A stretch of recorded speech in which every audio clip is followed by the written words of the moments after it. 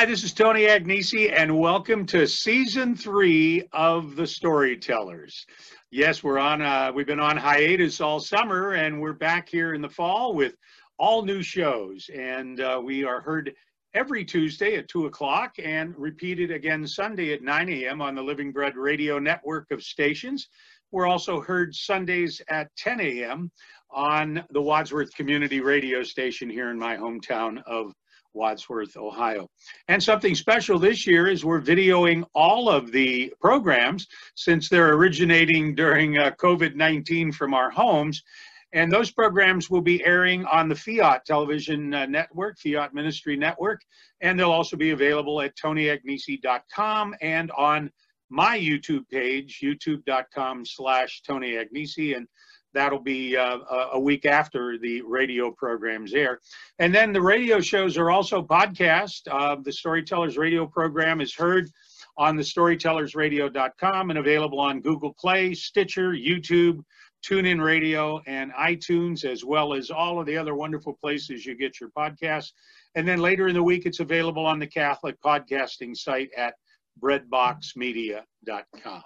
So that's it. We got a brand new season underway, and this week's show features an inspirational guest. Each show does, and their journey and their ministries that they share as speakers and authors and bloggers and radio hosts and so forth. Today's guest is Emily K. Whiting. Emily Whiting is a Catholic Christian speaker and writer. Her website is emilykWhiting.com. We'll talk a little bit more about that as we go along. Emily and I have known each other for a short period of time, but it's like we're long-lost friends. Emily, welcome to the Storytellers. Thank you, Tony. Thank you so much for having me. It's such a pleasure. I am really interested, as you know, and we've talked about it, in younger people who are not only involved in the faith, but are projecting that faith into ministries and so forth. And I always want to know how you got to where you are, you know. Tell us a little bit about your journey in faith. Absolutely. Well, thank you again for the time with you. And I agree, Tony, we haven't known each other for very long, but man, it's been such a joy to get to know you. So my faith started, I was raised in the Catholic Church. I was blessed to be born and raised with a wonderful Catholic family, but it really wasn't until my college experience, and I think many of us could agree, you know, kind of there's that moment where your faith becomes your own. And for me, it was in college. And it was a beautiful kind of slow evolution that God just kept beckoning my heart closer and closer to his. And it actually transpired because of my relationship with my now husband. And we had always, both of us, grown in the church and grown up in the Catholic Church, and we both had faith, but we didn't realize how much faith was critical for a relationship, especially a romantic one. And so we kind of had our faith in one area of our lives and our romantic relationship in another. And so when we started dating, we didn't last very long. We lasted for 6 months.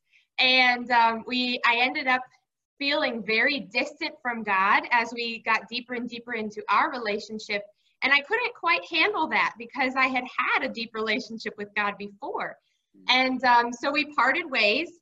And I thought that was that. We would never come back together again, which, of course, you already know the end of the story because he's my husband. So we did come back together. But through that experience and over the next several years, God just kept wooing my heart and teaching me that he created relationships very much on purpose. And he created us with these desires very much on purpose, ultimately to lead us to an intimate relationship with him.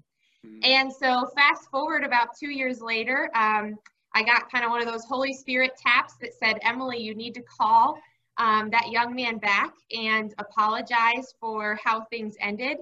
And then it just became this walk with Christ one day at a time. And long story short, we ended up getting married. And it's wonderful. Tell me a little bit. I'm interested, you know, when you say that your faith grew during your college years, and that's actually the opposite of what happens to a lot of young people. They grow up in the faith, and as soon as they go off to college, you know, they go to Mass the first couple of Sundays, and then they have a party Saturday night and miss Mass, and then it becomes a regular thing, and then all of a sudden Sundays are, at St. Mattress of the Springs, and they kind of lose, instead of growing in their faith during their college years, they kind of lose it. How do you relate to that? What insight can you give us on that situation? Oh my goodness, I can relate so well, because I definitely, how did you say that? That was brilliant, because I was that. The first couple of years of college, I was everything a college kid, the stereotypical would be. I maybe went to church a handful of times. And, I did all the things a college kid would want to do. And that's what ultimately led me to a deeper relationship with Christ, was because I walked so far away from him. And I had known a closer relationship with him before college. And so I think, as I sit back and look back, it wasn't just my relationship with my then boyfriend at the time that made me realize what I needed in a relationship with Christ. It was the culmination of that whole college experience and how much I had pushed Christ out of my life. That when I hit rock bottom, that's when I realized I need God, and I need him now, and I need him to be with me. And he had been with me the whole time, but I need to invite him and welcome him back into my life, in every bit of my life, not just the Sundays and going to mass. I need him to be in everything. The Saturday night parties, I need to maybe stop going to some of those parties, and I need him to be a part of my most intimate desires, because he gave me those desires, and I'm chasing them in all the wrong places. They're ultimately meant to point me towards him, and the ultimate fulfillment that he created me for, of an intimate relationship with him. So let's pick up on the story now. So you get back together, you make that call, and you get back together, and obviously from there you end up married. Yeah, so it was funny. We went out on our first couple of second dates. We always joke, was that the first time we dated or the second time? And so on our first couple of second dates, I remember very distinctly having a very pointed conversation with him, saying, this time around, God has to come first, and we have to come second for each other, because you are not my God. And anytime I set you up on that pedestal, it only leads to disappointment for you and me. And it makes an undue amount of stress on a relationship, and leads us ultimately to putting our hopes in something that wasn't meant to be our God, right? Mm-hmm. And man, what a powerful conversation that was, and what a man it takes to have a conversation like that, and to stick with it with me. So I got a really good one. But so we ended up getting married, and a couple years into our marriage, I kept driving home from work just feeling kind of those Holy Spirit nudges saying, Emily, I want you to use your professional training for my church. And I remember kind of brushing those off, thinking, okay, yeah, God, someday I'll do that. That sounds like a great plan, someday. And then actually 5 years ago, last week, Tony, we experienced a horrific accident, and we lost a family friend who was very young, just recently married. And it jolted me out of complacency, and it reminded me that I don't know if I have tomorrow. So this Holy Spirit nudging and this deep-seated dream in my heart to use my skills for the church, it can't wait anymore. I can't keep putting it off. And that's what started this ministry that I'm now working on, that leads me to being with you tonight. Yeah, we have that. Everybody wants to go to heaven. Nobody wants to go now. And we always think we have tomorrow. And sometimes, tomorrow doesn't come. And losing a friend like that kind of is an eye-opener to us, that, if we feel that nudge, we feel that calling, that, we have to at some point respond. And I think you've done that. And now, you also started a family. Tell us a little bit about that, because I know you have an experience with Charlotte Joe, and share a little bit about your family for us. Yes, we're so blessed with a beautiful family. So I got the ministry up and running about, I don't know, probably the Holy Spirit nudges were 5 years ago. It probably got up and running about 3 to 4 years ago.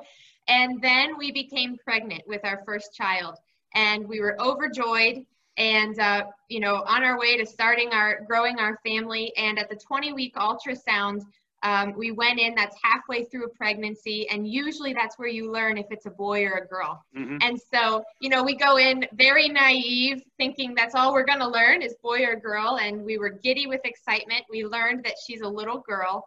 And, you know, of course, we're hit with sheer terror, too, over the realization of the responsibility of a little girl that, you know, now we're in charge of raising. Sure. But then about 20 minutes into the ultrasound, or 20 minutes after recognizing and learning that she was a little girl, we also got the report from the doctor that they could already see she had malformations from head to toe. So they could already see that her brain was malformed, her lip, her heart, her kidneys, and there was a large mass in her abdomen that did not belong there. And so, as you can imagine, we went from, you know, the highest of highs to the lowest of lows in 20 minutes. And that sent us on a whole different path none of us could have predicted. And her name is Charlotte Joe. She, at the time, they did not know if she would survive in utero. They did not know if she did survive in utero, what would life look like once she was born. Would she be physically and mentally handicapped? All of those things were very unknown. The one thing that was known was that she could not survive with her body the way it was, and it would require an immense amount of surgical intervention. And so that day when they saw that first ultrasound, we were offered abortion as a solution. And of course, my husband and I, having been raised in the church, we knew of the value of life, and that wasn't an option for us. Even just saying that out loud, you know, makes me tear up thinking that we might have lost our daughter making that decision. But the beautiful thing was the doctors rolled up their sleeves, and they were just as all in helping her and saving her life as we were once they knew we were all in. And so that set us on quite a journey, Tony. She ended up making it through the pregnancy, and I remember every night, you know, putting my hands on my belly and just thanking God for one more day with this little spirited girl. And then the next morning waiting, you know, and holding my breath till I could feel that first kick to know that she'd made it through the night and I would get one more day with her. And so she made it through 37 weeks of pregnancy. And at that 37 weeks, the doctors decided she would have a better chance outside of the womb than in. So we were induced. And Tony, I got to hold her for about 30 seconds and alive, and it was the most beautiful, precious time. And then she was swept away, and we didn't get to hold her again for another week. She had her first surgery when she was 5 days old, and she spent the first 72 days in the NICU. She's had 11 surgeries total so far. She has another one scheduled for this October, and she'll have many more before she's 20. But to see her today, Tony, you'd never know that she had this medical history. That's such a wonderful, wonderful story, and a faith story as well. You know, when you're faced with that, the easy way out sometimes is not the best way. And now that she's older, you wonder, you know, if you know that she's still with you and growing and yeah, a lot of surgeries and so forth, but it's such a beautiful story. There's some things with her. I know she got to meet a couple of senators and involved with the Cleveland Clinic here in Northeast Ohio. Tell us a little bit about that. There's some recent happenings with Charlotte Joe. Yes, she's become quite famous. So Cleveland Clinic, we were so blessed with the opportunity. They asked us to represent them for the Speak Now Family Advocacy Day. And normally, of course, pre-COVID, that would have been an in-person day on Capitol Hill where we would have met with legislators, senators, representatives, and shared Charlotte's story and helped them learn how healthcare policy that they implement on Capitol Hill ultimately impact kiddos like Charlotte and the care that they can receive. And so it was all done via Zoom because of COVID. And it was so fun. We sat right here, and actually Charlotte has a little brother as well who's 1 year old. So between the two of them, they kept all the legislators rolling, you know. And it was really quite neat. We ended up talking a lot about pro-life, and we talked a lot about how different policy affects things like insurance and how we are able to reach care with different specialists across states. because Charlotte has over 20 specialists who she sees very regularly to attend to, you know, the head to toe anomalies that she has. So it was quite an experience. You know, part of my second book talks about turning misery into ministry, and you certainly have done that. I'm sure you've had people, you know, faced with similar situations, and they just don't even know where to begin. And I know part of what you do is to kind of encourage and help and so forth. Talk a little bit about that.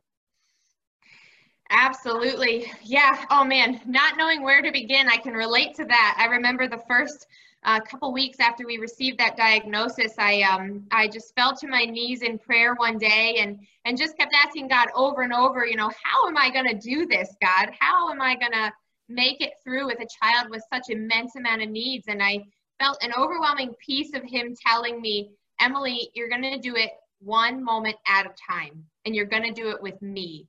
And, you know, not one day at a time, not 1 week, not 1 hour, but literally one moment at a time. And you're going to hold hands with me, and we're going to do this. Yeah. And, an analogy I use is, how do you eat an elephant?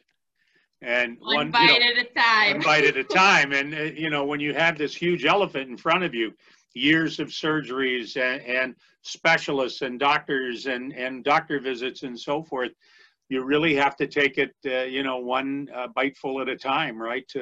In order to get through it. Yes. And what a great teacher on complete dependence on God, right? And complete surrender. I remember one big thing I struggled with early on in the pregnancy was the best way to make an analogy of it was kind of a clenched fist of control and fear over this child, right? Fearing the loss of her, clenching my fist around controlling the situation. And as God kind of worked on my heart, I kind of felt my fingers loosen and open up to actually receive the gift he was giving me in this little girl, and to enjoy her day by day. And we'll worry about tomorrow when we get to tomorrow. But for today, this baby's very much alive. And so it's, you know, it's a gift to enjoy. That's pretty much the way we should all be living our lives, huh? Yes, sometimes I have to remind myself, now that we're out of the thick of that, you know, terrible time, or I shouldn't even say terrible, just really intense time. It's easy to forget and start clenching again. What is Charlotte Joe's Caring Bridge? I know you have put together. Tell us about that. Yeah, at caringbridge.com, we have a website page we created, and truly it was very organically created the day she was born. My family members wanted to know updates from the hospital of how she was doing, so we created this page to keep them updated. And I update it now. It was daily when we were having daily medical things going on. Now it's about every 2 to 3 weeks I provide updates, and it's amazing, Tony. It's grown organically. I don't think I've ever even shared the link myself, but somehow there's thousands of people following Charlotte's story and just so interested in wanting to know what's going on. I think truly because she is a front row seat to watching God work countless miracles. And it's been amazing, the support system that have rallied around her. So you can actually find the webpage on my website to get some quick, easy access to follow Charlotte's story if you'd like. Great. Well, let's talk a little bit about your ministry, Emily. I know you do some work with Theology of the Body, and, you know, Daughters of Dignity and Sons of Honor is one of your topical areas. Walk us through the direction that your ministry has taken you, and you know, if somebody's interested in having you speak for their organization and so forth, what are some of the things that you talk about in your public speaking?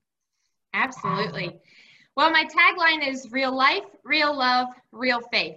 And that pretty well sums it up. So what I speak and write about are real life experiences, real life application of faith, and experiencing and talking about the real love with a capital L of Jesus Christ through our faith.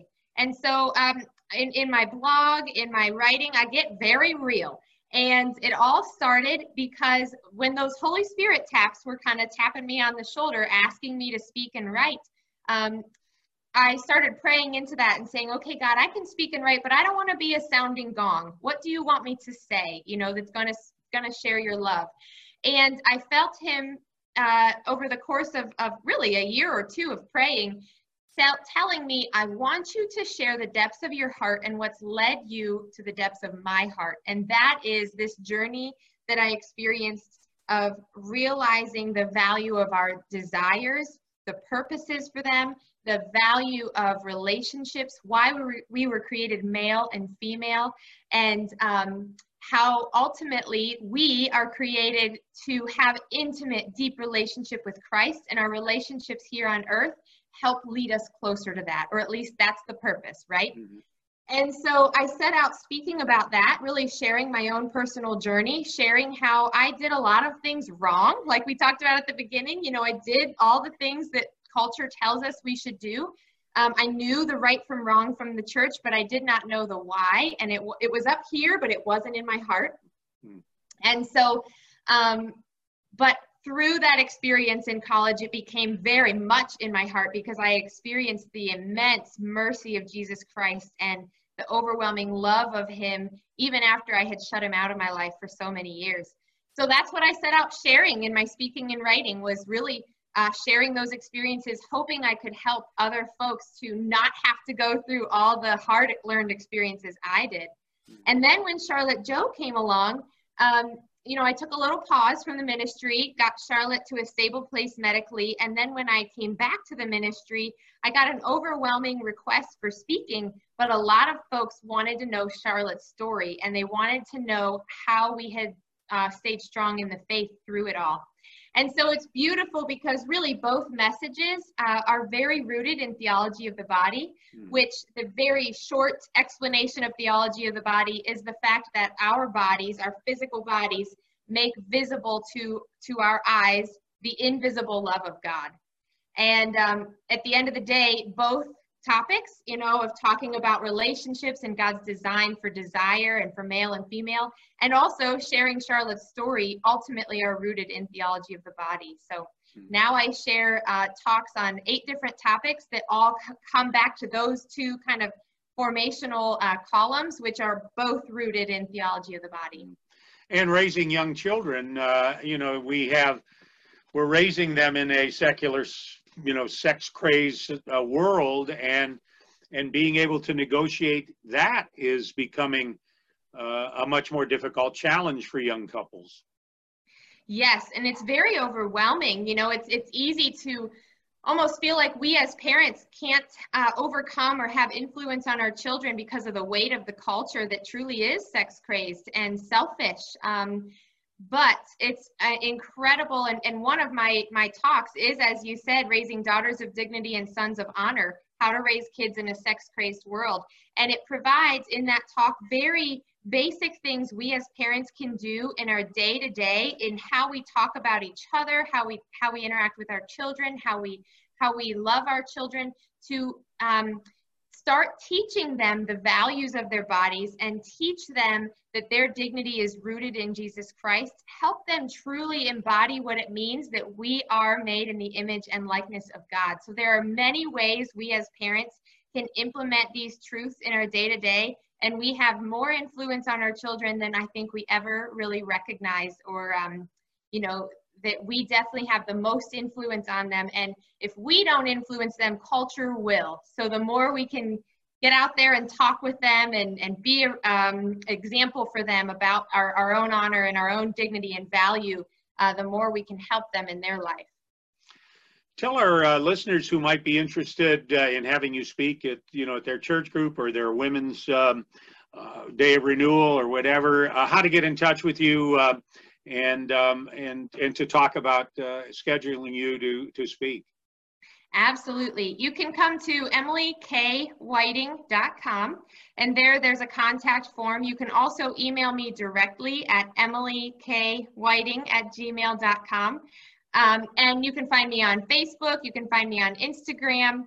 I would love to chat with any of you, whether it's for a speaking opportunity or if truly you just want to interact one-on-one and have some conversations about maybe your personal life. I would be happy and honored to do that. I know with COVID, that tends to limit a lot of group gatherings. So if there's any kind of virtual events you'd like to do, the beauty of technology, we can certainly make that happen. So I'd love to hear from anyone who's interested. That's wonderful. Emily, thank you so much for being with us on the program.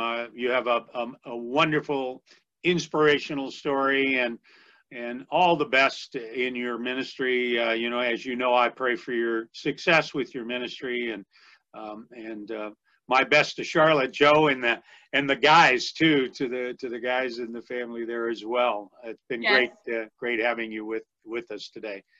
That's our storytellers for today. Emily K, and that's the a letter K, a middle initial K, not K-A-Y. EmilyKWhiting.com is her website, and she's available on Facebook, Instagram, and all of those places. Emily joins us. She's a Catholic writer. She's an amazing speaker, and I'm sure you would enjoy having her at your church or your group. Well, that's our first of the series of season 3. We'll be back again next week at the same time with another edition of the Storytellers. Remember that we air at 2 o'clock every Tuesday and repeating at 9 a.m. every Sunday on the Living Bread Radio Network. And immediately following those programs, exactly about 1 second later, they're available online at thestorytellersradio.com. And that's at every one of your favorite podcasting sites that you might have: Spotify, iTunes, Google Play, all of them, Stitcher, YouTube, TuneIn Radio, they're all available there. The video version of the program will air on the Fiat television network, Fiat Ministry Network, and they'll be on my website at TonyAgnesi.com and on my YouTube page at youtube.com/TonyAgnesi. That's our show for today. We'll see you again next week on another episode of The Storytellers. God bless you.